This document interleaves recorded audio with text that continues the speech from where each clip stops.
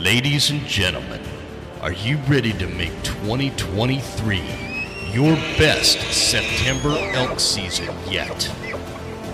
If you answered yes, my friends, you are in the right place. From the Western Huntsman Podcast and brought to you by Phelps Game Calls, welcome to the School of September, the most comprehensive September elk hunting podcast on the planet. Listen in to some of the world's most prolific elk hunters joining us to talk about strategy, calling elk, spot and stock, and closing the deal on some of our wildest dreams. From the Broken Tine Studio to your knowledge toolbox, let's get one step closer to notching that tag. Ladies and gentlemen, welcome to this episode of the School of September, brought to you by the Western Huntsman Podcast. I am very happy to announce this month's guest is Sam Davis. He's a return guest to the show, and this is going to be a really good one. I think you guys are going to really like it.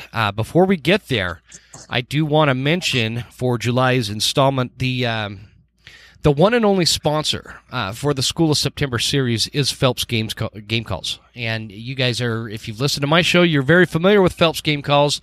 And I just want to give them a plug before we kick this off. But Phelps Game Calls has been one of the longest standing sponsors for the Western Huntsman Podcast. It's an all-around great American company. Jason started this company in his garage out of, necessity to make a little bit more of an authentic sounding bugle tube and calls and reeds and everything that they make. And now they're this company that produces all sorts of things from bird calls to predator calls to deer call. Well, they do duck calls, but deer calls, which are actually super cool. If you guys are into calling in deer, you got to check out their grunt tubes. They're really cool. But this year, Phelps has even raised the bar a little bit higher. They released something called the Unleashed V2. This bugle tube has a new cover. It's shaped a little bit different. It's shorter. It's lighter. And it sounds freaking amazing. So check it out at PhelpsGameCalls.com. September is only 2 months away, less than 2 months away. And if you're looking into getting a new bugle tube, you cannot go wrong. I love the back pressure on this thing, by the way. It just feels like you could really hold that bugle a long time. And sometimes I've found when you can really hold that bugle, that initial locator bugle, you tend to get a little bit more responses that way. Just a little hot tip for you. But anyway, go to PhelpsGameCalls.com and check out that Unleashed V2 bugle tube and use promo code Huntsman10 at checkout for 10% off. All right, guys, without further ado, a few months ago, I had this guy named Sam Davis on the show, and I got more positive feedback off of that episode than I have in a lot of other episodes combined. And so I'm really excited to bring him back on, and we're going to talk a little bit, a little different strategy when it comes to bow hunting for elk in this one. So everybody, give it up. I know we can't hear you because this is audio only, but Sam, just imagine there's a cheering crowd behind the microphone, man. How you doing? I'm doing good. Thanks for having me on, Jim. I really appreciate it. So, we got to yak in there, and I got a little bit off topic there, but I mean, how are things going? You're down in Sheridan, Wyoming. Summer finally kicked in, you said, and how are things? It's good. It's been a full summer of trying to get to the mountain as much as I can with my family and getting a little bit of scouting in, chasing 3D shoots around a little bit. And my 5-year-old, she's shooting her bow now, so it's fun to enter her in the Cub division. And yeah, we've had fun this summer. We've been doing that, and like I said, doing a little bit of scouting and all the rodeos. We do Pee-wee rodeos, so we got rodeos that we do a little bit of that too, and we're right in the middle of that. And yeah, man, summertime's in full swing, and doing good, doing very well. I can't wait. We've got a rodeo we're going to this. I can't remember if it's in Rexburg, Montana, or Eureka, Montana. They're pretty close together, but we're going up this weekend for the first rodeo of the year. We haven't been to one yet this year. Oh, nice. Yeah, it's the season, that's for sure, everywhere around the West. Well, and you can't live in Wyoming without being way into rodeos. Ask Fonzie. There you go. Exactly. Yeah. Yes. Well, cool, man. I'm excited. I'm glad to hear you got your daughter out doing the 3D stuff too. That sounds great. I need to get the girls out. We don't have any close by here, so I need to just bite the bullet and drive a little further, I guess. Yeah, I think they're a good time. I mean, and my daughter, she loves them. We were at a mountain archery fest. They held one of those close to Sheridan, and those guys, they do a great job of putting that on, getting the competitive division, and they give out a lot of money for the prizes. So it's worth it for some of them, and some of them are just fun just because you're shooting with your buddies. And my wife's very competitive, so I like shooting against my wife and have a little competition. And it keeps you on your game. And I think shooting 3Ds is damn good practice for sure. Are you afraid to announce who on air like this, who beats, who wins, you or your wife? I'm gonna tell you what, I dropped the ball at the Mountain Archery Fest. I had pretty high hopes. I ended up being just out of the money. And my wife in the women's division, she took second. So she paid for she won all of our entry fees back and nice. Paid for the next weekend of having fun at the rodeo. So yeah, my wife, she's the one that crushed it last week, and I didn't bring home anything. So yeah, right, she was the winner. Well, good for her. Good for her. Nice work, Mrs. Davis. So, for anybody that may have not heard the last episode you were on or doesn't know who you are, give us like a snapshot of your elk hunting career, Sam. Like walk us through how you got started and your life as an elk hunter. Nothing too intense, but just a quick snapshot. Grew up in Wyoming, born and raised. My dad was a guide and outfitter. So since I could walk, I mean, essentially there's pictures of me standing in the back of the horse trailer when I was 1.5, 2 years old, when dad was coming home with elk, quarters on horses, and I was in those pictures. Fast forwarding, I started guiding. I started hunting with a bow exclusively when I was 15 years old. Killed my first elk with a bow when I was 15. It's been bow hunting strictly since then, except for one elk in 2006. So since the year 2000, I've killed one elk with a rifle. Everything else has been with a bow. I started guiding at the age of 18 in Montana and Wyoming. There were years where I would take anywhere from tons of elk hunters. I've guided a lot of elk hunters. I'm 40 to 85 elk, 90 elk a year. I mean, seen a lot of elk die. Jeez. So yeah, and did that for almost 20 seasons. I guided that long up until last year. I changed jobs, went to work for a different outfitter in a different place, and really backed off the elk guiding. But that being said, every September I was bow hunting for myself. Then October, November, and all the way through the late season, I was guiding elk hunters. So I spent a lot of time in the elk woods. For only being 38 years old, I've done a lot of elk hunting. And so I've seen all the different styles. And I think that forced me to learn all the different ways to hunt them, from the early season calling all the way to the late season, kind of figuring out how everything was working in that aspect of things too. So yeah, that's a snapshot of me. And I've been around a lot of dead elk. So you're such a stud, man. I love it. So tell me a little bit about how you go about hunting elk for yourself in September. What is that like? What are the strategies you use? Because I think that's going to be like the main focus in this one. I'm a very, very big spot and stock guy. First of all, I'm pretty much a solo hunter. I have a real good hunting partner, Zach DeWitt. He's a stud. He's even more of a spot and stock killer than me. That guy, he doesn't even carry calls. I always at least have a call in my pack. We hunt together, we may camp together, but we run solo from there. So we'll bivouac out away from each other. We usually have kind of a base camp. So like I said, we're doing a lot of solo hunting. And with that, I like to really focus on early season. Everybody always asks me, like, what's your favorite week in September to hunt? Or like, what's your favorite day in September? And I always say September 1st through September 30th. If there's 30 days, I'm going to use them all. For sure. I really like the beginning of September. I really like that early season and I'm talking like now that I've gotten older, I'd say in the last 10 years, I've really focused on mature bulls. I'm not throwing a number at that, but I want those mature bulls. I want that 4.5, 5.5-year-old bull or older. And I just like chasing them. I like chasing those herd bulls. But when it's early season, I've killed some bulls. I think I would say, I don't even know how many I've killed. Probably like, I would say 70% of the bulls I've killed, 80% of the bulls I've killed before the 15th of September.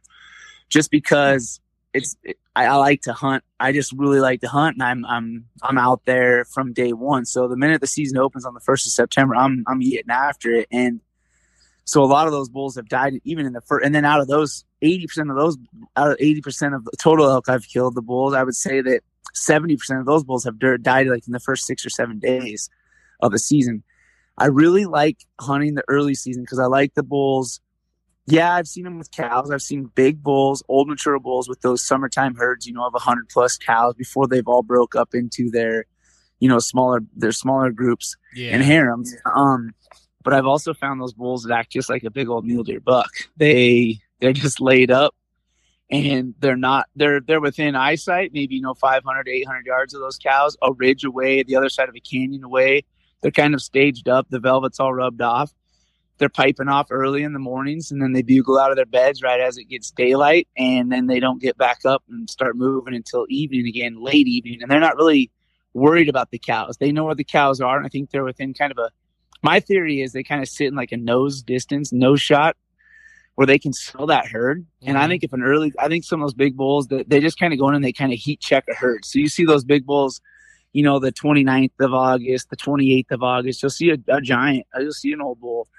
And he'll be walking through, and he may be making a little bit of noise. I wouldn't say I've ever seen him bugling crazy. There's the exception years, but they might have had a hot cow. Mm-hmm. But we're always so focused on the month of September, and it really comes down to just if there's a cow in heat, there's going to be. If there was a cow in heat in July, a bull's going to breed her. If there's a cow in heat in March, a bull's going to breed her. It doesn't matter about the month of September. If a cow doesn't get pregnant, she keeps missing getting pregnant, she's still going to cycle. It happens just like cattle, bovine, horses, anything. It's nature does a wild thing of just because they got to procreate. So I think those bulls are kind of always in a nose shot distance from those herds. And I've seen those bulls roll in, but they always seem to pull off. It's not like they're there for the taking until about the 10th. After the 10th, then you see those bulls start to get in there, and you really start to see those bulls roll around and break up those herds and claim their harems. But I guess what I like to do, being solo, is I like to move in on those bulls when they are by themselves or when they're striking. They're sitting off away from the herds. So kind of like before what we all consider the peak of the rut kind of thing. You're looking for those big bulls that are monitoring the elk or the cows in the herd and whatnot before that, like you said, like before those big herds. And this is going to be super dependent on where you're at. We don't get herds of 100 here in North Idaho or Western Montana. But I want to ask you, before we get into this, because what if you guys listening aren't smelling what Sam's stepping in, we're kind of going down this strategy concept of usually School of September is all about how to call in an elk and how to do that, and locating to pissing a bull off or doing like these breeding sequences that we always talk about, all the things vocalization. We're gonna take a break from that on this episode. So. When you're talking about that, can you kind of describe the country you're hunting? Because I think that makes a bit of a difference. All right, I can say this. I mean, it's definitely, I've used it in the mountains, and then I've usually used the real thick timber. It's definitely tougher. Yes. It's like that North Idaho stuff. I don't know if it's as conducive at all to what the game plan. It's more open country is what I'm talking about. When you got some big sagebrush divides that you can look at where you got feeding grounds that you're seeing those elk work out into. And then they're going to a water source, usually more of an arid, open kind of open country is what I'm more referring to. I like hunting that open country because I like using my glass. And so I usually hunt in country that's conducive to the style that I like to hunt. I have killed bulls in black timber, but I don't love to hunt those areas. I usually seek out spots that are conducive to my style it's a hybrid spot and stock. I wouldn't say it's a complete spot and stock method because there are times elk are still vocal and I am still listening for vocalizations to find elk. I depend on my glass 99% of the time, but I'm still listening for those vocalizations because if a bull pipes off, I'm damn sure going to work my way that direction and find out what's going on. Do you respond to him if he pipes off at all? No, if a bull pipes off on his own, I don't respond to him at all. I'll stay quiet because there's no sense in me making noise because I don't want him to know that I'm there. Sure. Now, if he gets quiet on me, I have in instances where I've been like, say, a canyon where I've heard one over a ridge and I've hustled to get to the top, and then it's been in the 45 minutes and I haven't heard anything. I have let out a call, a bugle, to see if you get him to respond one more time and pick out his location again. And hopefully I'm catching them still on their feet, because that's a with elk, is, you know, they like to go in the deep in the dark and bed down. But sometimes you can catch bulls. Like, I've killed a couple bulls that have bedded in some open timber, or like I caught one bull. He came out at 3:00 in the afternoon one day because a cloud came over on a super hot day. Now, this is an open country. I didn't know this bull was even there.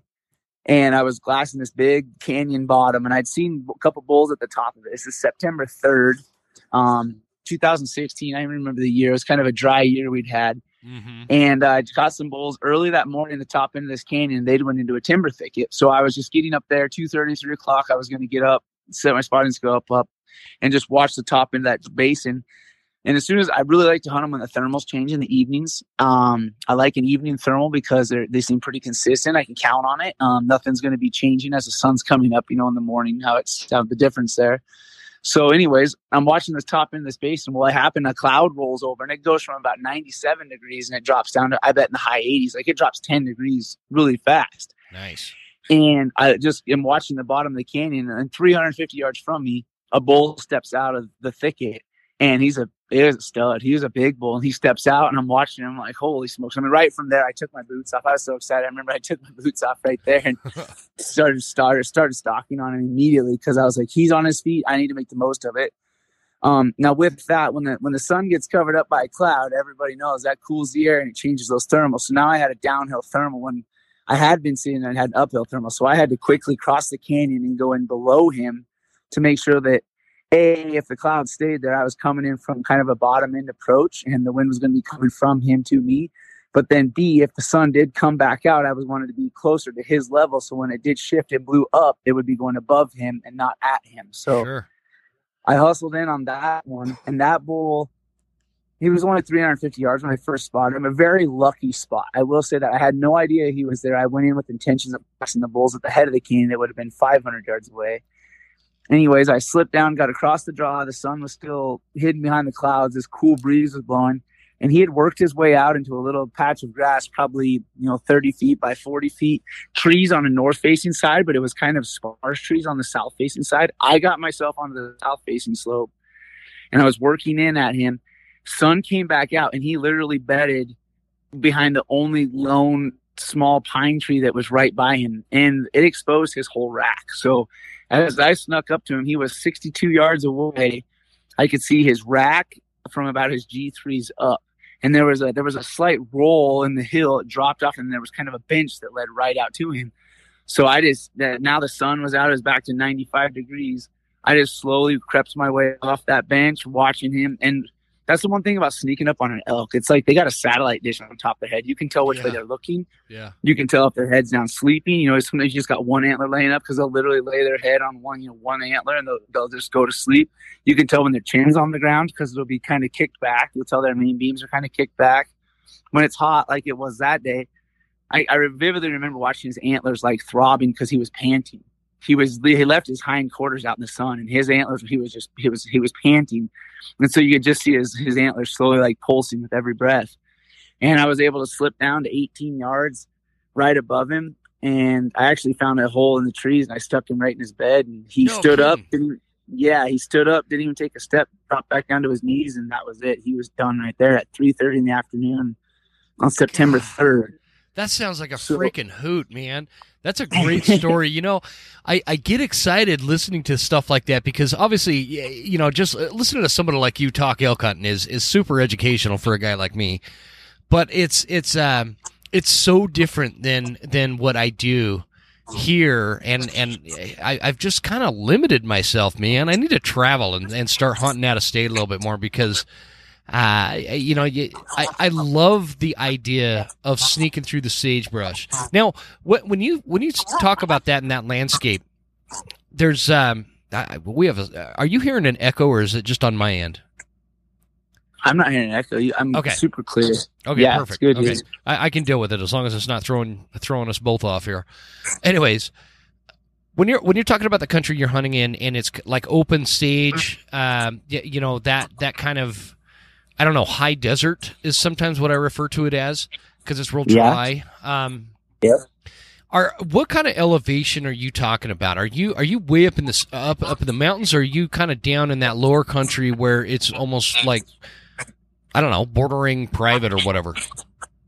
No, I've hunted a lot of Badlands country where you're anywhere from 4,000 to 6,000 feet. And then some of the mountain ranges I've hunted are very similar, and they'll be around that 7,000, 8,000 foot range too. But I would say most of the stuff I like to hunt is anywhere around that 5,000 to 6,000 foot range. Not super high at all. It's not 10,000 foot mountains that I'm talking about. It's that low arid stuff. Yeah. It's I love that kind of country. It's totally different. It offers a completely different experience, and that's why I was excited to get you on, because I think that there are a lot of people that hunt that kind of country that maybe kind of feel gypped on these School of September episodes, because we're always talking about the high country, you know, the super high well, where I'm hunting, high country is like 4,500 to 6,500. You know, it's not like Utah or Colorado or southern Idaho or some of these mountains where you're 10,000 feet. I used to hunt that stuff, but anyway, beside the point. I think it's important because I think there's a lot of people that hunt that kind of country. And what do you think? Is it more challenging to try to call a bull in open country like that, or is it more challenging to do what you're doing? I think if someone, this is really going into my tactics, to be honest with you, if you can get tight in on an open country bull and make him believe. So let's just throw an example right at that bull that I was on. Let's say that it was a little later in September and he was a little heated up, or let's say it was a September 3rd, exactly like it was. I think like in a situation like that where the north facing slope does have timber and it is thicker, and then the whole south facing slope, like you're going to have a real hard time convincing him there's a cow standing on a south facing slope when he can see 350 yards, right? Yeah. But I've been in this exact same situation. Now, last year, this is where I was hybrid. I worked in on a bull, and he had about 8 head of cows with him. And when I ran out of country, I was in open country. I worked onto the same bench that I saw him and his cows disappear onto. From about 900 yards away, I slid in above him. And when I got to a spot where I was like 65 yards from the edge of the hill, I ranged the last tree. It was open sagebrush. There was one tree on the edge of that hill, and there was a thicket below me off to my right. Anyways, my wind was coming from left to right. Now I couldn't push up any further as far as the spot and stock situation went, because my wind was going to give me up to his cows. I had to stay back that 65, 70 yards from the edge. When I got that close, I knew that I had last seen that bull about 85 to 90 yards away. I knew that's where he had disappeared into those trees. So I guess I say hybrid because I spot and stalked, easing my way quickly, though, all the way up to where I could last go to. And then I ripped off one bugle. And I was so close to him, Jim, that I honestly ripped off my bugle, and I could see his antler tips coming over the edge of the hill. He was sub 60 yards. He was right there. And so I was in his bubble. I didn't do anything. Stuck the bugle tube between my legs, clicked on my release, and drew back. And I didn't have time to range anything. I literally had a bull walking at me, slobbering, eyes rolled back in his head, looking right through me. And so that was where I said that was a hybrid situation where I had spot and stalked all the way in to where I had last seen them disappear. And I knew they were just over the roll of the hill, but I couldn't push up any further because of the wind. Yeah. And it was 11 o'clock in the morning. And I thought, hell with it, I can get down there and I can make something happen. And sure enough, I let one bugle out and he came on top of me. So back to what's exciting. Exactly. So I think that's where like my hybrid scenarios work very well. So if you can get into open country and you can create a scenario just like you do in the dark timber of he's still got to come and look for you, I think you really, really, really play the cards in your favor because they have to believe you because they're like, man, usually I can see what is talking to me and I can't right now, so I have to walk. I think those elk are actually more apt to call in than your dark timber elk are because they're so reliant on eyesight all the time all the time. They can usually see the cows that are talking, right? That they're like, oh, there's got to be one there. You know what I mean? I don't know if that makes sense, but that's totally the theory I look at. Yeah, totally, so man. Go ahead. Yeah. Anyway, so that's what I've used, and I've used it for like when I'm hunting with my wife. I think she's killed 5 bulls with her bow, and she's been hunting like 6 years now. And she's got pretty good. I've called every single one of those in, all off of this hybrid method though.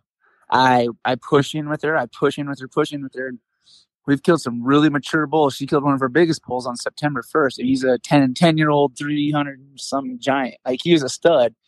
And it was just pushed into his house, spot and stocking. And when I got as close as I could with 2 of us sneaking in dry September grass, I couldn't push it anymore. It's kind of like all or nothing. I'm here. I just need to convince him I'm here. I started raking and bugled one time, and he ran over the top of us because I wasn't trying to call him from 150 yards. I was trying to call him from 76 yards. Yeah. I'm sneaking up almost within a long bow shot. My wife's confident up to 50, but I'm sneaking into a long bow shot pretty much, and then starting my calling scenario with still a bunch of trees in front of me, so that he has to just take, like, I'm only calling him 25 or 30 yards. I'm not calling them 150 yards or 500 yards. Like, I really use the hybrid scenario in that case. But So yeah, I guess there's when, I guess if that kind of makes sense, that's kind of my theory on the calling in the open country. You still have to make the scenario so where they come look for you, but get right on. So that's where the open country helps you too, because 90% of the time you can see them the whole time you're sneaking up on them. They're a yellow school bus standing there. Yeah, man. You just gotta work your way in, and now move around the edge of the hill or back into the cedar trees, or back into the ponderosas, and get set up, and now make it happen to where they're coming at you, and they only have to come a little ways. Okay, so I want to back up a little bit further, because I want to first explain to folks listening that the type of country that Sam is describing can pretty much be found in every Western state where we've got, elk hunting is prevalent. So you could be in, you could be in, New Mexico, Arizona, Utah, Colorado, the western coast states, Montana, Idaho, Wyoming, any of that kind of country described. It's going to have a little variance to it, but I think it's important that we point that out, and B, I want to back it up, because one of the big topics I try to start very basic and like foundational on School of September, and then move into like more of an elk 201, elk 301 kind of scenario. I think that's how Cody describes it, on the Rich Outdoors, like a hunting 201 scenario. But so going back to this very foundational thing, we talk a lot usually on locating elk, and I guess that's been one of the issues in my own mind. Is I have it in my mind everybody's hunting this super thick jungle timber like I hunt, because you mentioned black timber. That's all I hunt. That's all I know to hunt. I used to hunt some of that open country back in my days in Utah and whatnot, but really when it comes down to it, I hunt mainly 99.9% of the time in this real black, real thick, real type of timber. And so I think that's where my questions always go to. So I want to talk the same line where we're discussing locating elk, but without calling. Locating elk in that high timber, dark timber kind of stuff is going to be real dependent on calling. Where that depends on if it's patchy. And again, that's the fun part, I guess, with elk hunting, man. You can go down any rabbit trail you want, but yeah. The country that you're describing, I want to go, like, give us an idea as to how you initially locate elk. I don't mean actually find them in the bino, find them in the glass. I'm talking about how do you get to a point where you're going to determine to break the glass out and start locating elk. For those guys that are, they're brand new to this, and that's kind of what we have to think on first. All right, so I guess when I think the country we're talking about, the open country that I like to hunt, and this goes for, I've hunted a lot of open country like this in Montana and Wyoming. I haven't hunted it in Colorado. I've seen it on videos in Idaho. I've never hunted Idaho. I've seen some guys that I watch pretty closely, and they hunt the exact kind of stuff. So I know it's in Idaho. I've been in New Mexico, never hunting elk. I've chased mule deer in New Mexico, and I've seen the same country. So you're absolutely right. This tactic it's an open country elk hunting thing, but it there still can be a lot of timber. So it's mountainous, but when it comes to glassing elk, for me, or like what I decide I'm going to start looking for elk is, first of all, I'm going to have my maps figured out, and I'm going to be to my glassing knobs before daylight. Like, I'm not getting there as the sun is coming up. I'm getting there 45 minutes before the sun thought of coming up. And how do you determine the glassing knobs? How do you determine, okay, here on the map, this is where I'm going to go and set up and glass? All right, so I'm going to be looking for and for me, it doesn't have to be, I'm trying to find the deepest, darkest hole away from roads. I want to find these spots where dead giveaways sometimes, if you've got public land and if you've done any scouting at all and you know that there's elk country, meaning a bedding area, mountainous terrain, north-facing slope that falls off to any, let's go straight 201, the easiest spots to find elk in the West, ag fields. Yeah. All right? If you've got these arid climates like I'm talking about, if there's ag fields anywhere near, usually, which is always private land, there's probably going to be elk that are coming out of north-facing timber in the evenings, working onto these alfalfa meadows, coming off of those alfalfa fields or green fields in the mornings back up into this country. So that's pinch point hunting. Like you're hunting them like a whitetail there. You're catching these elk coming on, coming off. If you can get anywhere close to that, elk travel a long ways to get to feed. So if you can find these agricultural fields in your maps, in your scouting, in all these different states have it, start working backwards, seeing where would they be bedding at? Where are they getting their water from? How are they getting these fields? All right. After let's take that away, because that's kind of a gimme. Yep. I don't hunt in places where I hunt. I don't really hunt close to any ag fields. I know that's a spot where if you're 201 and you're driving down the roads because you're from Pennsylvania, it's your first time ever to Idaho, and you drive past an ag field in the evening, you're like, holy cow, look at all those elk. Get on your OnX and figure out where those elk are going to bed, because they're leaving those fields. They're going somewhere. See if it's public. Yep. So in that same sense, elk still have feeding grounds. They still have water. Like, they still have to do all of those things. When I start looking at my maps, I start looking at the elk unit that I've drawn. I start looking at the remote areas. I start looking at the water areas, and I start looking at where they might feed. Elk like to be usually where it's green. In September, everything's usually browned up. So now you're trying to figure out, okay, what bottoms are going to be having maybe some green feeding them, some north-facing slopes that are north-facing, so they're shadowed most of the day, even though there might not be timber filled in the country I'm talking about. Usually your north-facing slopes have some green spots still left on them, closer to the bottoms usually.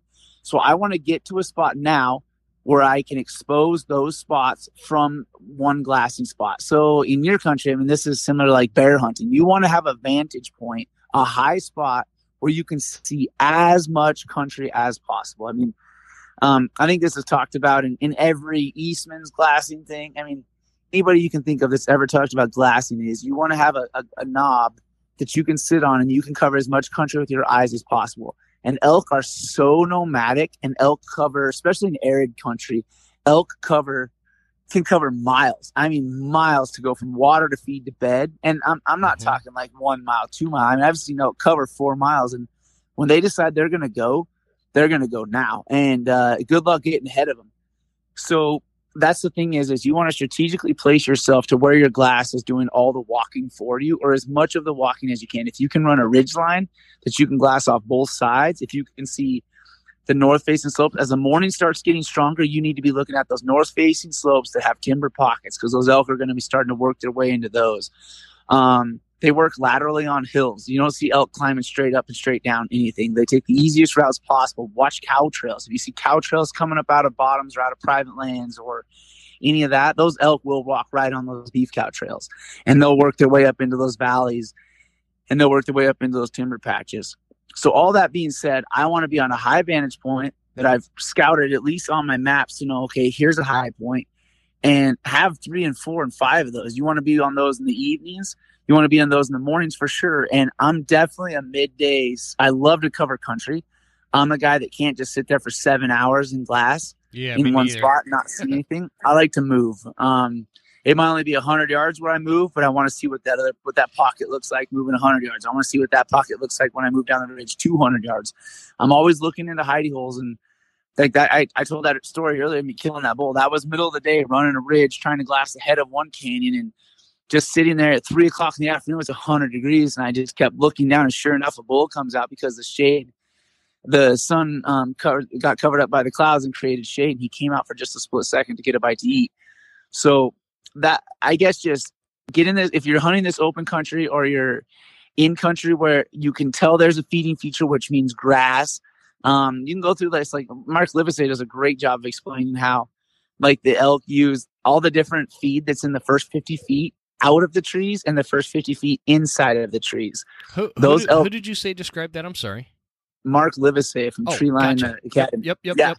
I know who you're talking about. He's very good. He's very good at explaining, like, the biology of all the grasses and forbs that are in what an elk eats are within the first, I think it's like 50 yards of the tree line, and the first 50, maybe it's 50 feet in the tree line and 50 feet out of the tree line. So like elk run the edge of those meadows. So you want to be glassing the edge of those meadows and in steep spots. These bulls early season, I'm looking for bulls in hell holes. They aren't always just up in the big lush meadows, where the cows are. Like, I'm catching these bulls right on the edge of the timber line, running ridge lines. They're acting like mule deer, hanging in the shadows. There's so much, like you said, you can go down so many rabbit trails. I know, man. It is with like bulls and where to glass, but yeah, man. I mean, like, every sentence you say triggers 10 different questions I have, just because I'm so curious about this. I love it, but I'm trying to be as disciplined as I can and just let you describe it. I know, and I'm trying. My mind rolls too. I guess if I want to revert back to is when we started this conversation, you kind of asked like my how I roll. So So that's all kind of the spot and stock game. That all kind of goes with finding bulls by themselves, doing a lot of glassing. You can pattern them too. If you see bulls, they're just like they are in the late season. You hear about these late season rifle guys seeing these bulls in these avalanche shoots and pulling off, and they'll go into a timber and they're going to come right. They set up with their rifles across canyon, 500 yards. They wait for them to come out in the evening. Boom, they hammer them. Bulls in the summertime are very patternable, like almost like whitetail-ish in that early season. They're coming out to a meadow, then they're going back into the timber. They're coming out to that meadow. So there's that kind of way of hunting them where it's a hybrid on stock again. I mean, you spotted them and you kind of stalk into where they're going to be. Now you're kind of ambushing them, waiting on those evening thermals to where you can slide in. Also, the way to kill big bulls, what I think too is I love, and this is a Brian Barney, he talks about all the time, is just coyoting the herd and just getting in on elk, not calling, letting them do the talking, and you just work in on them. Elk are moving with their nose into the wind, and usually the big bulls work in the back of the herd. If you can ever get in that scenario, usually in a morning, they're going from a feeding feature. Now you've glassed them. You see a big bull. He's got 10 head of cows. They're working from east to west, nose into the wind. You got a west wind, and they're working. They're going. This is where physical fitness comes into it, because there's been multiple times where I've pushed in and just stayed tight behind them, and you're literally just moving with them and trying to stay with them, and you're being quiet. That bull's doing all the talking. The cows are making all the noise. They're creating all the ruckus. You can somewhat damn sure move fast, but you can damn sure move almost kind of recklessly, because they're making so much noise that you can get away with a lot more than you would on just a silent stalk on a lone bull. Yeah. And that's probably one of my most favorite ways to move in, because there's so much going on, and elk are so herd dependent. You get those young spikes and those raghorns that are kind of outside the herd. You can get by them. They'll look at you, but you just kind of keep moving. Don't do anything dumb. But when a spike goes running through the herd of 20 cows, they don't spook. They maybe pick their heads up and you stop. You let things kind of calm back down. But you're going to get away with that movement. If a calf sees you, just stop, let it start chewing its cud. It'll kind of trot off to mom. Mom's going to disregard it because it's just a silly calf. So there's all those movements and interest keys, and watching that elk habit, those elk habits as you move in. 2 years ago, I killed one of my biggest bulls I've ever killed, just moving into the herd. It took a couple hours to get in on him. I'd say it took me probably an hour to get within. I set up from the closest cow. She was about 42 yards away, I want to say. I don't remember exactly. And he had about 40 head of cows, And eventually 2.5 hours later, he was bedded at 100 yards. And 2.5 hours later, he got up and started checking cows. A satellite bull had worked his way in to that closest cow that I was by. And that bull, big herd bull, pushed all the way up to run that satellite bull off. And I was sitting right there with an arrow nock ready for him when he came up the hill to check that cow. So that's just where patience comes into that game too. I'd been on them all morning. They were on their feet all morning. I was on my feet with them all morning. They bedded on a south-facing slope that was a burned south-facing slope, and it had a lot of topography or a lot of rolls in it. So there was some shade, and it was a cooler day. That was on the 11th of September. So that bull had definitely herded up. He was a big old bull with cows, and that's where patience came in. After coyoting the herd, being quiet, I didn't make a sound that day, and working in on them, I just laid there, and eventually that big bull came over to check that cow as that satellite bull came too close, and I was able to get it out. And I've used that scenario. I've used a bunch. Montana, 2011, I crawled in on a bull. This is pure open country. There was a patch of timber that was probably 1,500 square feet. And there was, I think he had 6 or 8 cows in there. I caught the bull standing on the edge of that, and midday, I just caught him standing out. That was the only elk that showed up. I was just glassing a big divide. And it was all sagebrush with some timbered cuts. And he was standing out on the edge just doing the monarch things, kind of looking around. And I hustled up and I slid all the way across that canyon. And I set up 57 yards from those trees without being able to see in there. And no joke, that bull probably came out 30 minutes later and started raking a tree right in front of me at 53 yards. Really? With his cow's bed. Yeah, just doing an elk thing, just raking his horns. And I was able to stick an arrow in him with his eyes closed. I was able to move to the left a little bit because he came out and started raking towards me. His head was towards me, and waited till his eyes were closed and he was raking that tree. And I stepped out of the sagebrush in the wide open and got an arrow in him at 53 yards. Yeah. Sweet, man. So those are kind of like when I think of kind of the scenarios that I've been in, without making any noises at all. That's kind of what it's been. We talked about black timber. So I've done it in black timber too. That's a whole different ballgame there. So hunting black timber, I was in a spot that you and I talked about earlier when we were talking about units. I was in a spot I had never been to before. I had a couple of buddies of mine had been down hunting at the week prior, and they're like, "Hey, go try this," because I'd been pounding some country 5 hours across the state. Anyways, I went down on a Sunday night all by myself. It was raining. I rolled into this new unit, had never even seen it in the daylight. I'd never even been in these mountains. And I woke up on Monday morning. The storm had passed, but it was real windy because that storm was getting sucked out. So clouds were still rolling over, but it was kind of a sunny day, but probably 30-mile-an-hour winds. You couldn't hear a damn thing, couldn't call. And there's trees everywhere. I was a little overwhelmed, to be honest with you, the amount of just black timber it was, climbing over logs and this and that. And I just started working ridge lines. My attribute is I like to hike, and I took camp on my back and I started covering country, and I started kind of gritting these ridges, and I could see where some of these bottoms on maps were green. And I thought, well, maybe they're feeding in those, and maybe they're working on the tops of these ridges. Well, eventually I just bumped some elk. I just was going through the timber, not intentionally bumped elk, but I bumped elk. You go through enough black timber and you're going to run into elk. Yeah, absolutely. And so I bumped these elk, and I kind of was mad at myself because I was really still hunting, and I was going easy. And I was like, well, they didn't run too far. Elk, if you don't bump them crazy, they might just run 150 yards to 300 yards and then stop. Yeah, I think that's an important point, man. So before you go further, I think that's a really important point because there's like 2 different ways you bump elk. You either A, you bump them into the next zip code, or C or B, they don't really know why they're spooked. Yes. They just know something's not right, and they just kind of meander off quickly, and they don't go very far. I just wanted to make that point. Yeah, exactly. And this was probably noon. So they settled down real fast. You could hear the timber crashing, and then it got quiet, and it got quiet quickly. So I thought, well, this is the first elk I'd found that whole day of hiking around. And so I thought, I'm not going to bump them. So I pulled off. I went probably a half mile up above them on this ridge and sat tight.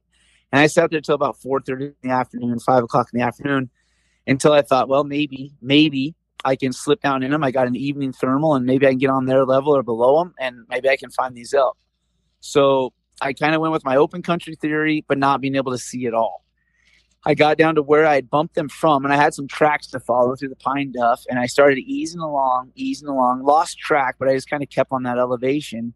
And sure enough, as I eased along, I caught a cow, and she was probably at about 50 yards. I caught this cow working away from me in the timber, just grazing. Now I'd kind of got in a spot where the timber had kind of opened up, and it was letting sunlight through. So there was a little vegetation on the floor, the forest floor. So it was kind of green grass bottomed. Uh-huh. And I'm working through this on a really steep side hill, and I'm just quiet. Still haven't made a sound. I guess that's what I'm being key in all this is some of my quiet, not talking at all strategies. And I'm working my way in, following this cow. I'd lose sight of her. Then I pick her back up. Pretty soon I ease in. I see two cows. One of the cows is at 33 yards. I can just see the back of her head.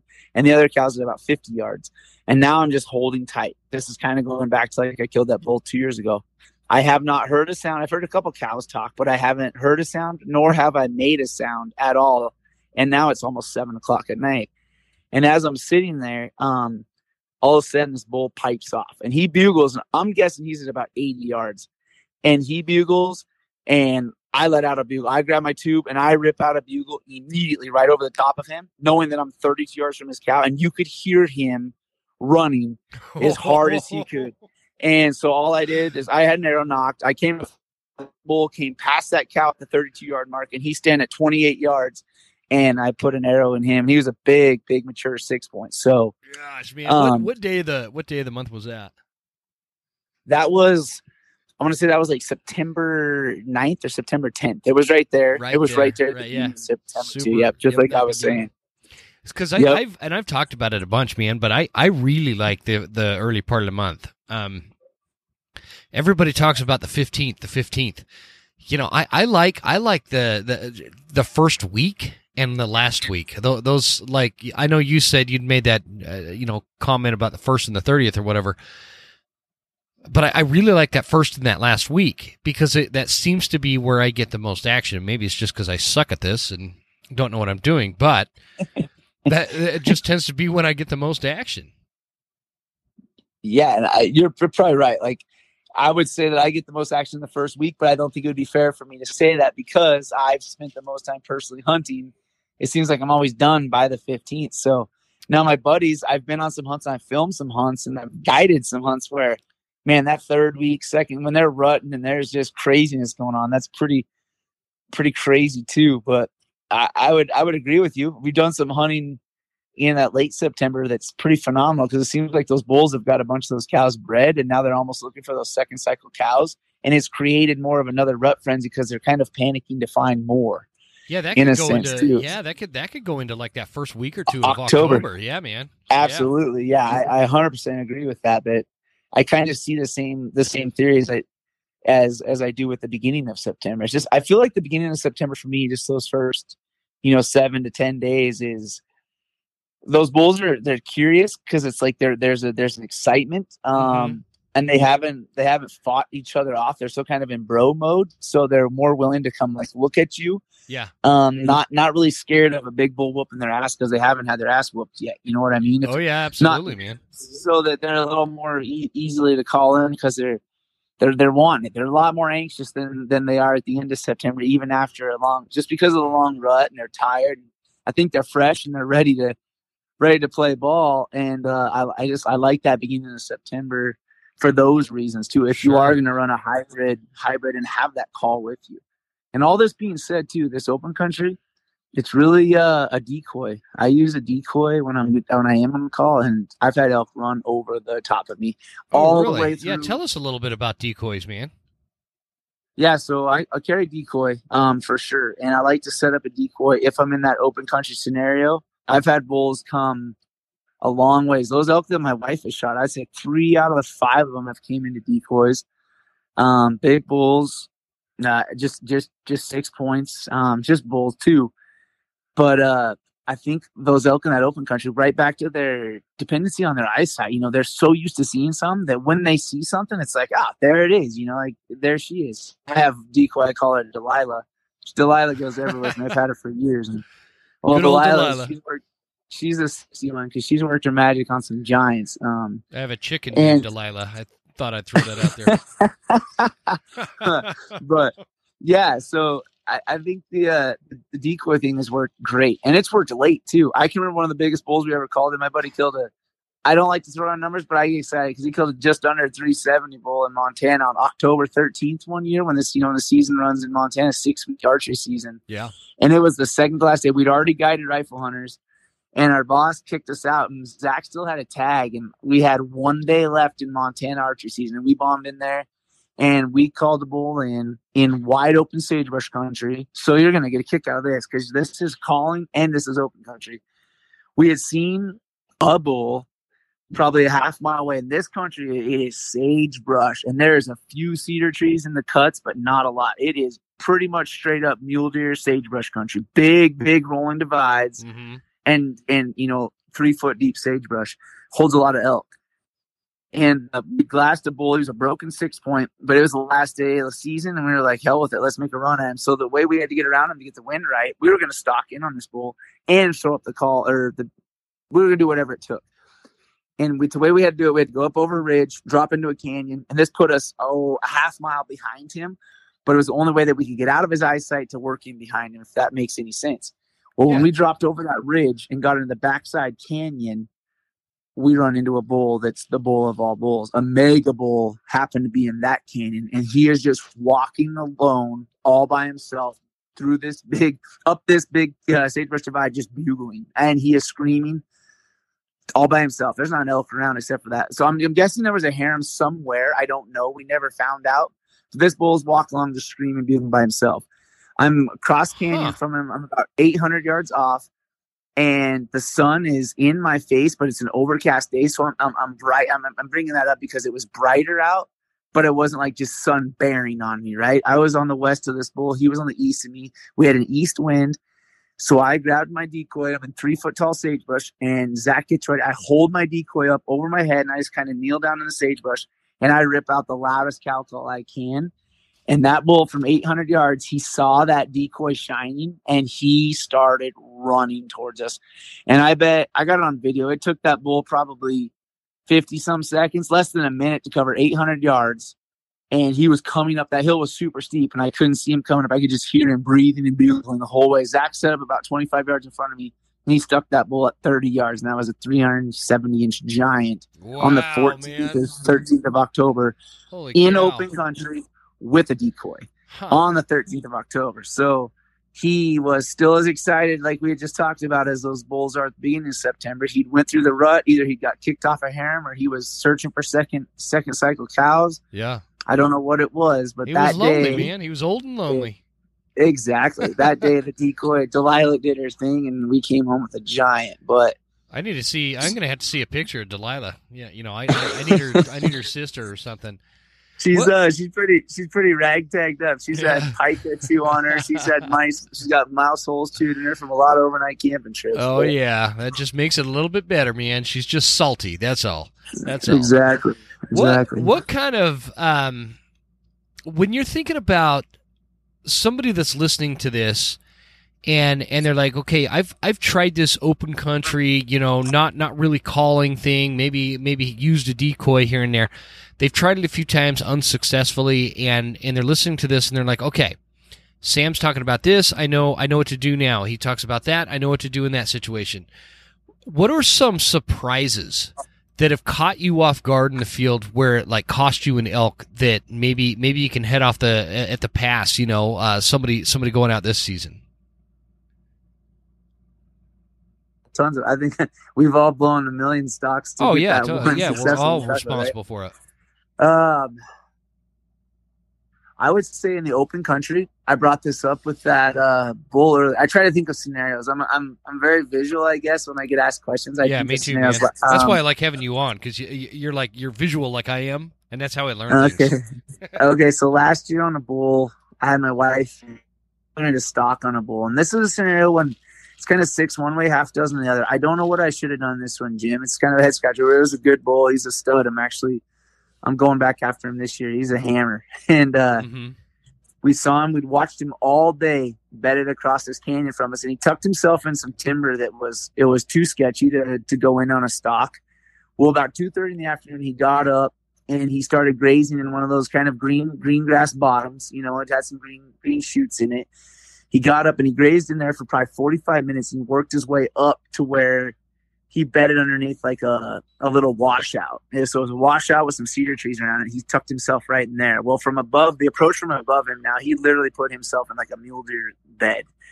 So it was the perfect stalking scenario. And I looked at my wife and I was like, all right, babe, like this is the chance. If we want to go stalk one, and I bugled at him earlier in the morning to see what he did. And all he did is this is September 1st.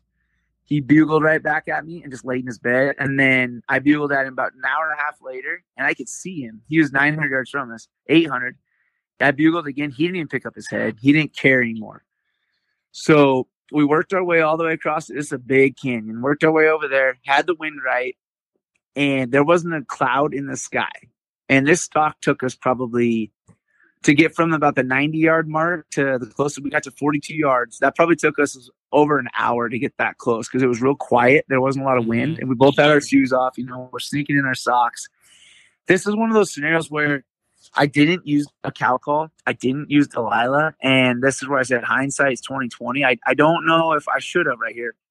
We got to 42 yards. I had my wife standing right in front of me, and we could see his antler tops right back to he's like a satellite. I could see from his G3s up. He's got a weak G3 on his right. His left G3 is probably 16 inches. His Royals are 20 plus. He's a stud. He's a big bull. Wow. And by now he'd gotten up. He's standing up. But we can't see any part of his body because the washout that he had bedded in is so deep. You can't see his body. He's grazing on some of those green shoots. He needs to take about 6 or 8 steps for him to be clearing where we can get a shoulder shot. Probably actually 3 steps.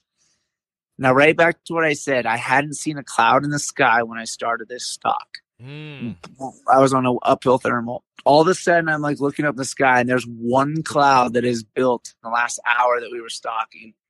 And that cloud works its way, and it starts covering that sunshine. And it wasn't the minute that cloud got fully over that sun, I felt that wind hit our backs, and it was over. It was over in a blink of an eye, and I never saw that bull again. And you asked, like, what could you do wrong or different? More just like a lesson learned, things to be aware of. And that's a really good one, actually, man, because I don't think most people think about I don't think they think about what a dark cloud can do to your thermals. And I wrote an article a few years ago strictly about thermals. In fact, I should do like an episode on it because I really geeked out on thermals. And you just nailed it, man. When you're out there and the sun is shining, it's hot and it's nice. You don't have any kind of like, prevailing wind or mountain wind or anything. It's just thermal, just an upward thermal. Yep. Don't underestimate what a cloud, and it could be like you were talking about, those they're like dime-sized clouds that just enough to cover the sun. But especially like a really dark cloud. We've all seen those late summer dark clouds. They're not like really threatening to storm or anything, and they're not super big, and they're not moving very fast. And that's the problem. Is they'll hit the sun. They'll cover the sun, and it does not take 5 minutes to change the thermal. It takes like 5 seconds. It's fast, and all of a sudden that wind completely shifts. And I've learned that lesson the hard way, like you, where I just wasn't really watching the sky. And I think that's just I think that's like I always look for key takeaways in each of these episodes. Well, thanks. That's one thing I've learned. Probably that goes back to a lot of my mule deer hunting stuff, to be honest with you. And I've learned that it's very key to watch that sky. And because that's completely, and then the later in the afternoon it gets, the worse they get. And because it just seems like that humidity's been building all afternoon. I mean, I think about that's when we get our thunder boomers. So that's one thing that I always try to key in on. And that truly, that bull got away from us because of that little intricate detail of that one cloud last year. Because we had the stock nailed. We had stocked. We were done stocking. We were in an effective range. He was up grazing. It was just a matter of time before he took a couple more steps, and he was going to be in a shooting window for her. And he got away because of that one cloud. So I guess that's one thing that I definitely put into my playbook, and I try to remember it. And I thought I was pretty aware of it that day. I think that stock just took a little longer than I thought it would to develop, and that's what got us. Well, and when you're 42 when you're 42 yards away from a bull, who's thinking about looking at the clouds? you know what I mean? Exactly. Yeah, absolutely. Yeah. I mean, it's like focus on where to aim as soon as he steps out. You're totally right. Where your feet are. Yeah, just like totally distracted. I wouldn't think to look at that. So no, that's a great takeaway. When you're doing this type of hunting, Sam, and like you're reminiscing about it, have you? I would assume with all the hunting and all the guiding and all the experience that you have elk hunting, you've been in a couple of vocal knockdown battles with a bull every once in a while, bugling a bull in, and am I off base by saying that? Oh no, yeah, I've definitely done some awesome calling sequences. I've had some really cool ones. Do you ever wonder or ponder or regret not doing that? Or I guess the reason I'm asking is because the way you're describing this, I really want to try it, and I don't care what state I'm in. I just really want to try it. I've never really had the opportunity for bow hunting to be hunting elk in that open country. I've done it with a rifle and whatnot, and it changes things up a little bit, so to speak. But I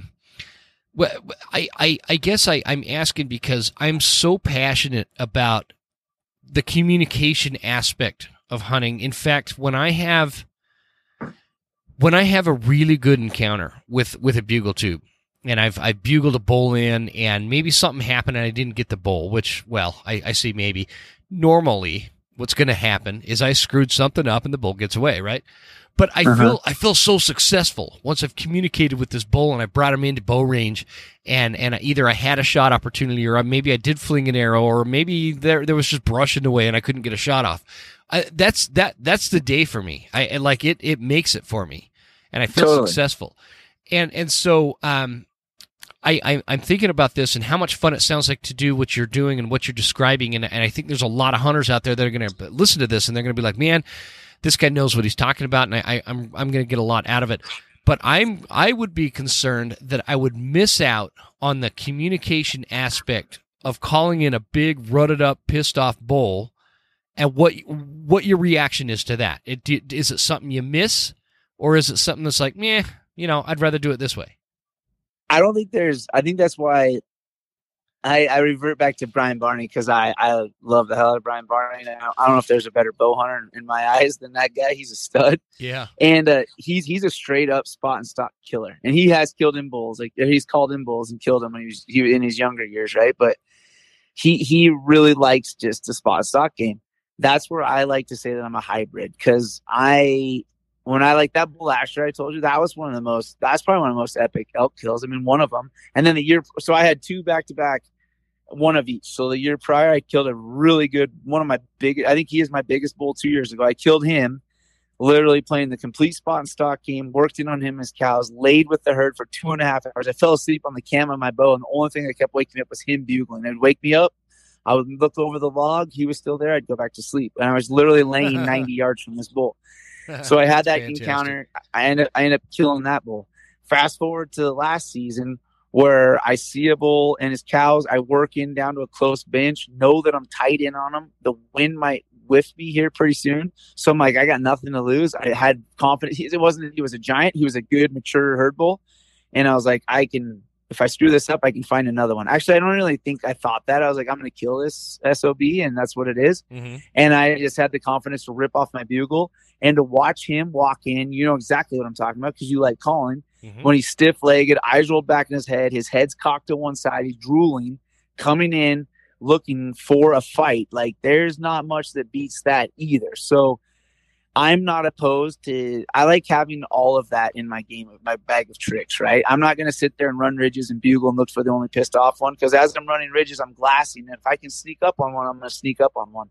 I'm not very good at creating the scenarios of the fight scenario and making them there. The bulls that I have called in, I have been in tight on them. I've been in their house where I didn't have to create a scenario. I was in on them, and I was closer to cows than they were. And they had to come fight me if they wanted to keep those cows. So, and there's nothing better than that. I've also had really good luck just cow calling, working in close on bulls in that early season and cow calling a little bit. And I've had giants come in, and we've stuck arrows in giant bulls because they're just looking for a cow to breed, because it's that time of year with Delilah. So I can't say that when I kill one spot and stock, I'm absolutely stoked. When I kill one with a call, I'm just as stoked. I'll take elk hunting as it comes. I just want to fill my tag every year, and it's not like I feel like I'm missing out on either or, because whatever it takes to kill a bull is what I'm gonna do. So, excuse me, I keep swallowing water wrong. We're right when you're talking. No, you're good. Gosh, like, have you ever just killed a bull where there was no vocalization, like zero, no cow calls, no bugle, no nothing? Just, I mean, obviously you have. You told me the story. Yeah. I've never done that. I've never done that, and that's what I'm curious about. What kind of satisfaction comes out of this, where it's like this cat and mouse game where the bull doesn't even really know you're there, and you slip in and stick an arrow in there, and there wasn't even a peep made from either one of you. I think that's the true man versus beast. Like when you can go in their house. That's like, I think when, guys have such a high of killing, big mule. I revert back to mule deer because I've grown up mule deer and elk hunting. I couldn't tell you which one is my favorite to hunt because it's whichever one I'm chasing at the time. And when you can sneak up on a big mature mule deer buck in his house, when he knows every inch of every blade of grass, every bed, he knows which way the winds, how the washing machine wind effects works in his bed. He beds. Bull elk are the exact same way. They bed down in those spots in the timber where they know the winds come from every direction, where a predator can't slip in on them and get them, right? Attack them. Yeah. When you can beat all of those odds and you can stick an arrow in a bull and he has no idea you're there, or when you can slip in past 40 sets of eyes on cows, 80 sets of eyes on cows. I killed a bull in 2014. I watched 114 cows, that was cows and spikes, come out, and I stuck that bull on September 3rd. He had 114 head of cows in him. I'm not saying I'm a badass. I sat there I watched him go on this patch of timber. This was at 10,000 feet. I sat on the edge of this meadow, probably 400 yards from them, thinking they were going to come back out in that meadow. And when it started to get to prime time that night, they weren't coming back in that meadow. So I worked my way down across that meadow, up into the timber patch. So I'd watch them. They had worked out over the top silently. September 3rd, he didn't bugle once.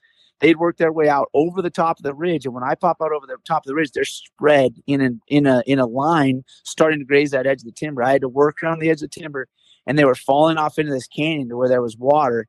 And I literally watched 114 elk walk past me, and this bull was the fourth or fifth to the last one before I got an arrow on him. When you can beat all of those eyes, all of those noses, that rush right there for me is just ears. It's just as good as bugling a bull and tricking him to thinking you're in there for a fight. So it does it for me either way. When you can go in the beast's house and stick an arrow in him and he didn't know you were there, like that element surprise, and you win.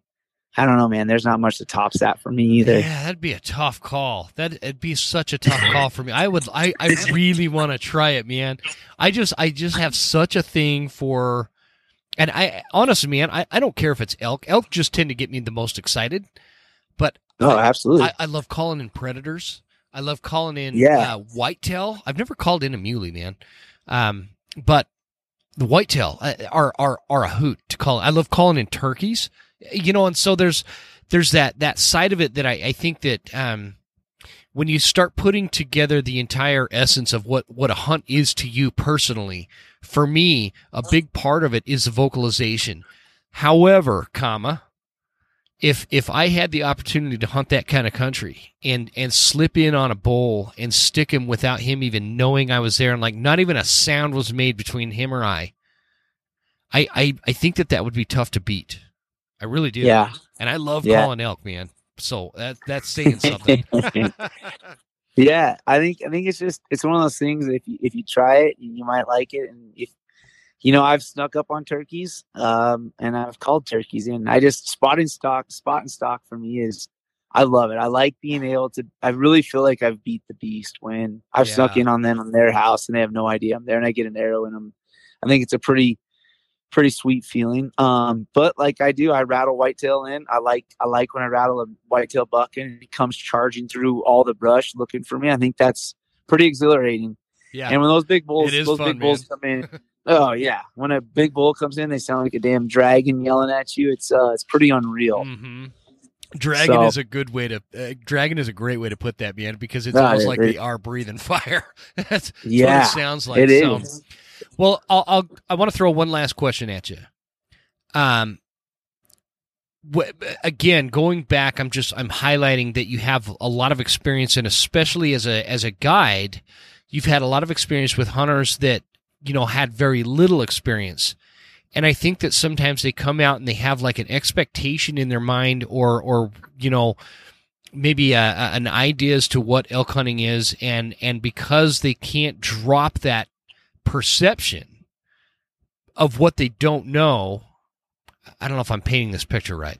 They come with an expectation and a perception of what hunting is, and they have a hard time dropping that while in the elk woods, and it might cost them an elk. Have you seen that scenario, and is there like a common theme as to what misconceptions people coming out west to hunt elk is, and how do they fix that? Is this making any sense, man?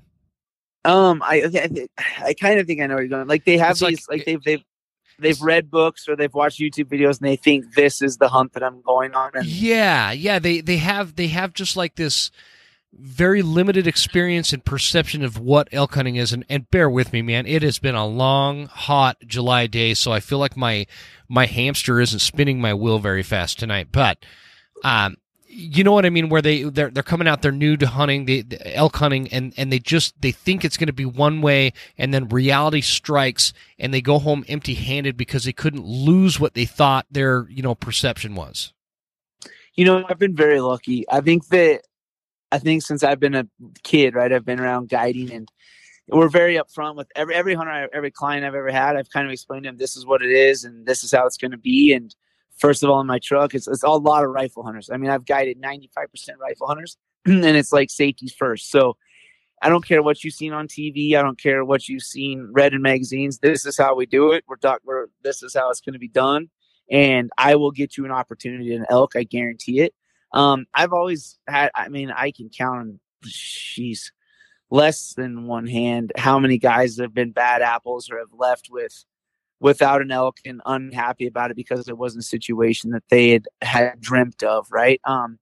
I think once a guy gets out here to the west and once a guy gets on these hunts, they're almost overwhelmed that the vastness, right? They don't realize how far a far shot is, that you can see thousands of yards. I think that's always the big thing is they've shot their gun at home and in some timbered country out on the east, Pennsylvania, I bring up, or Michigan or Wisconsin, where they've sat in a tree stand their whole life, and now they've made it to Wyoming to hunt. And now they can see thousands of yards, and we're looking at elk at 2 miles away, and we're glassing bulls at 2 miles away. And I don't think we've ever let anybody down, to be honest with you. I think I've been very lucky maybe in that instance where every hunter I've had is always, I can't say every hunter. Maybe they go talk a lot of shit behind my back when I don't know it when they're done hunting. But when they've left, I've thought that I've always had very happy clients. I've been very lucky to guide guys that have always been, I think I've showed them a great experience, and I talk a lot, so they probably get tired of hearing me talk, but I really don't think I've ever had a bad experience. And I think they've always left with almost maybe it wasn't the exact hunt they had dreamt of, but I think that they've been it's almost been more than they dreamt of in the same instance. I think that we've fulfilled their bucket more than that makes sense. They thought it was going to be one way, but then when reality hit them, they were like, "Oh wow, this is even better." But it's different. It's different than I thought it was, but it's better than I thought it was going to be. Yeah. I would say that's if there's any misconceptions, that's usually maybe the way it goes. And are you the one? Are you the one, Sam? I asked, as a guide, what irritates you the most, and you said it was when people get in your truck with muddy feet. Yeah. Was that you? That was you, wasn't it? Yeah, that was me. We were talking about that. I was thinking about that. I was for my day job. I had to meet one of the guys at work down on this muddy job site like a month later after we'd talked about that, and I remember thinking, man, I'm gonna kick the mud off my boots before I get in this truck. Mud on their boots and not caring about it. It's my personal vehicle, and then not opening gates. Man, you can pull up to a gate. I've had guys sit there and look right at me, and I hop out, open the gate. That's not what I expect, right? These guys paid to have a good time, but geez, if I'm going to go to your office, I probably will hold your office door open for you so that we can both walk in. Well, let's talk about some gate etiquette, because that one drives me crazy too. The driver is typically not the one. if you're riding shotgun, you get the gate. That's what you get for getting to be able to sit up front. If you got your buddies in the back seat, they are not gate bitches. If you're a shotgun, you have the gate obligation. And it's just ranch etiquette. Yeah, and it makes it so much easier. It makes things so much smoother because now there is a set expectation of what is required of you as being the shotgun rider. So you get out, open the gate, you wait for the truck to pass, and you close it behind you. I think. And make sure you're on the right side. Make sure you're on the right side of the fence. 90% of the guys that do it for the first time will shut the gate, and they get all excited that they got the wire gate shut because nobody can ever figure out a gate latch, and then they look and they go, "Oh, I'm on the wrong side of the gate," and then everybody picks up laughing at them. So, yeah, we've seen it all. Don't twist your ankle in the cattle cross. But there you go. I think that maybe we may have saved some frustration, and I want people to know if you are like unfamiliar with this country out west, and you are coming out here and you're hiring a guide, the guide may not say anything or he may play it down, but the expectation is, whether he says it or not, that you are the gate bitch. Get out and open it. That's it. It'll make I'll day. Find every elk. Yep. I'll find every elk for you. I'll find every deer for you. I'll gut everything for you. I'll quarter it for you. Just open the gate for me. That'll make things quicker for us in the mornings and evenings, getting to and from where we're going. Fantastic. Sam, as always, you're such a fun guy to get on the show, man. I really enjoy having you every time. You're just a wealth of information too. I mean, a guy like you, I would love to go hunting with you one day. It's one of those things. It'd just be like such an honor to go set a mountain and just listen to you talk about how you're glassing elk would be a huge education for me. And I really appreciate your willingness to share this information on the show. Well, I really appreciate the kind words, Jim. And yeah, I was very fortunate. Like I tell people, I was just very fortunate to grow up the life I did. I don't know any different. This is me. And I grew up hunting my whole life, and that's all I do. So yes, sir. Thank you very much for the kind words, man. Well, tell everybody where they could find you. I'm mostly on Instagram. S Davis 2506. S Davis 2506 is my Instagram handle, and I have a YouTube channel that I'm not. I don't do a whole lot of YouTube anymore because I'm fortunate enough that I've done some films for Stone Glacier, and I'm on some of Stone Glacier's films. I've done some bow hunting for them. Oh, cool. With them, and so yeah, Stone Glacier actually they just released. I did a bison hunt with them last fall, and I actually was able to draw the once in a lifetime buffalo tag in Wyoming, and we were able to capture it all on video. And that hunt just came out about a month ago. So oh, nice. Yeah, they can find some of my hunts on Stone Glacier. I have a mule deer hunt on there, and yeah, that's me in a nutshell. If you remember, send me the link to that video, and I'll put it in the show notes. Okay, yeah, I can do that. I'll text it to you when we get off. Okay, cool. Yeah. I'd love to watch that anyway. So turned out Zach Bowden from Stone Glacier. He's a wizard with the camera and editing, and man, we were very lucky. The film turned out incredible. Sweet. Yeah, I'd love to watch that too. By the way, so yeah. All right, guys. Well, that'll be in the show notes. And so will Sam's Instagram handle. So all right. Well. So yeah, man. I do appreciate it. I hope you're one of those guys I can just kind of bring back on in the future. As we roll through the years, man. You're like one of those return guests that brings a lot of value. Well, hey, thanks a lot for having me on. I really appreciate it. And anytime, man. I like talking hunting. So. All right, man. Well, thanks again, and you have a great night, and we'll just keep in touch. All right, sounds good, Jim. Thank you.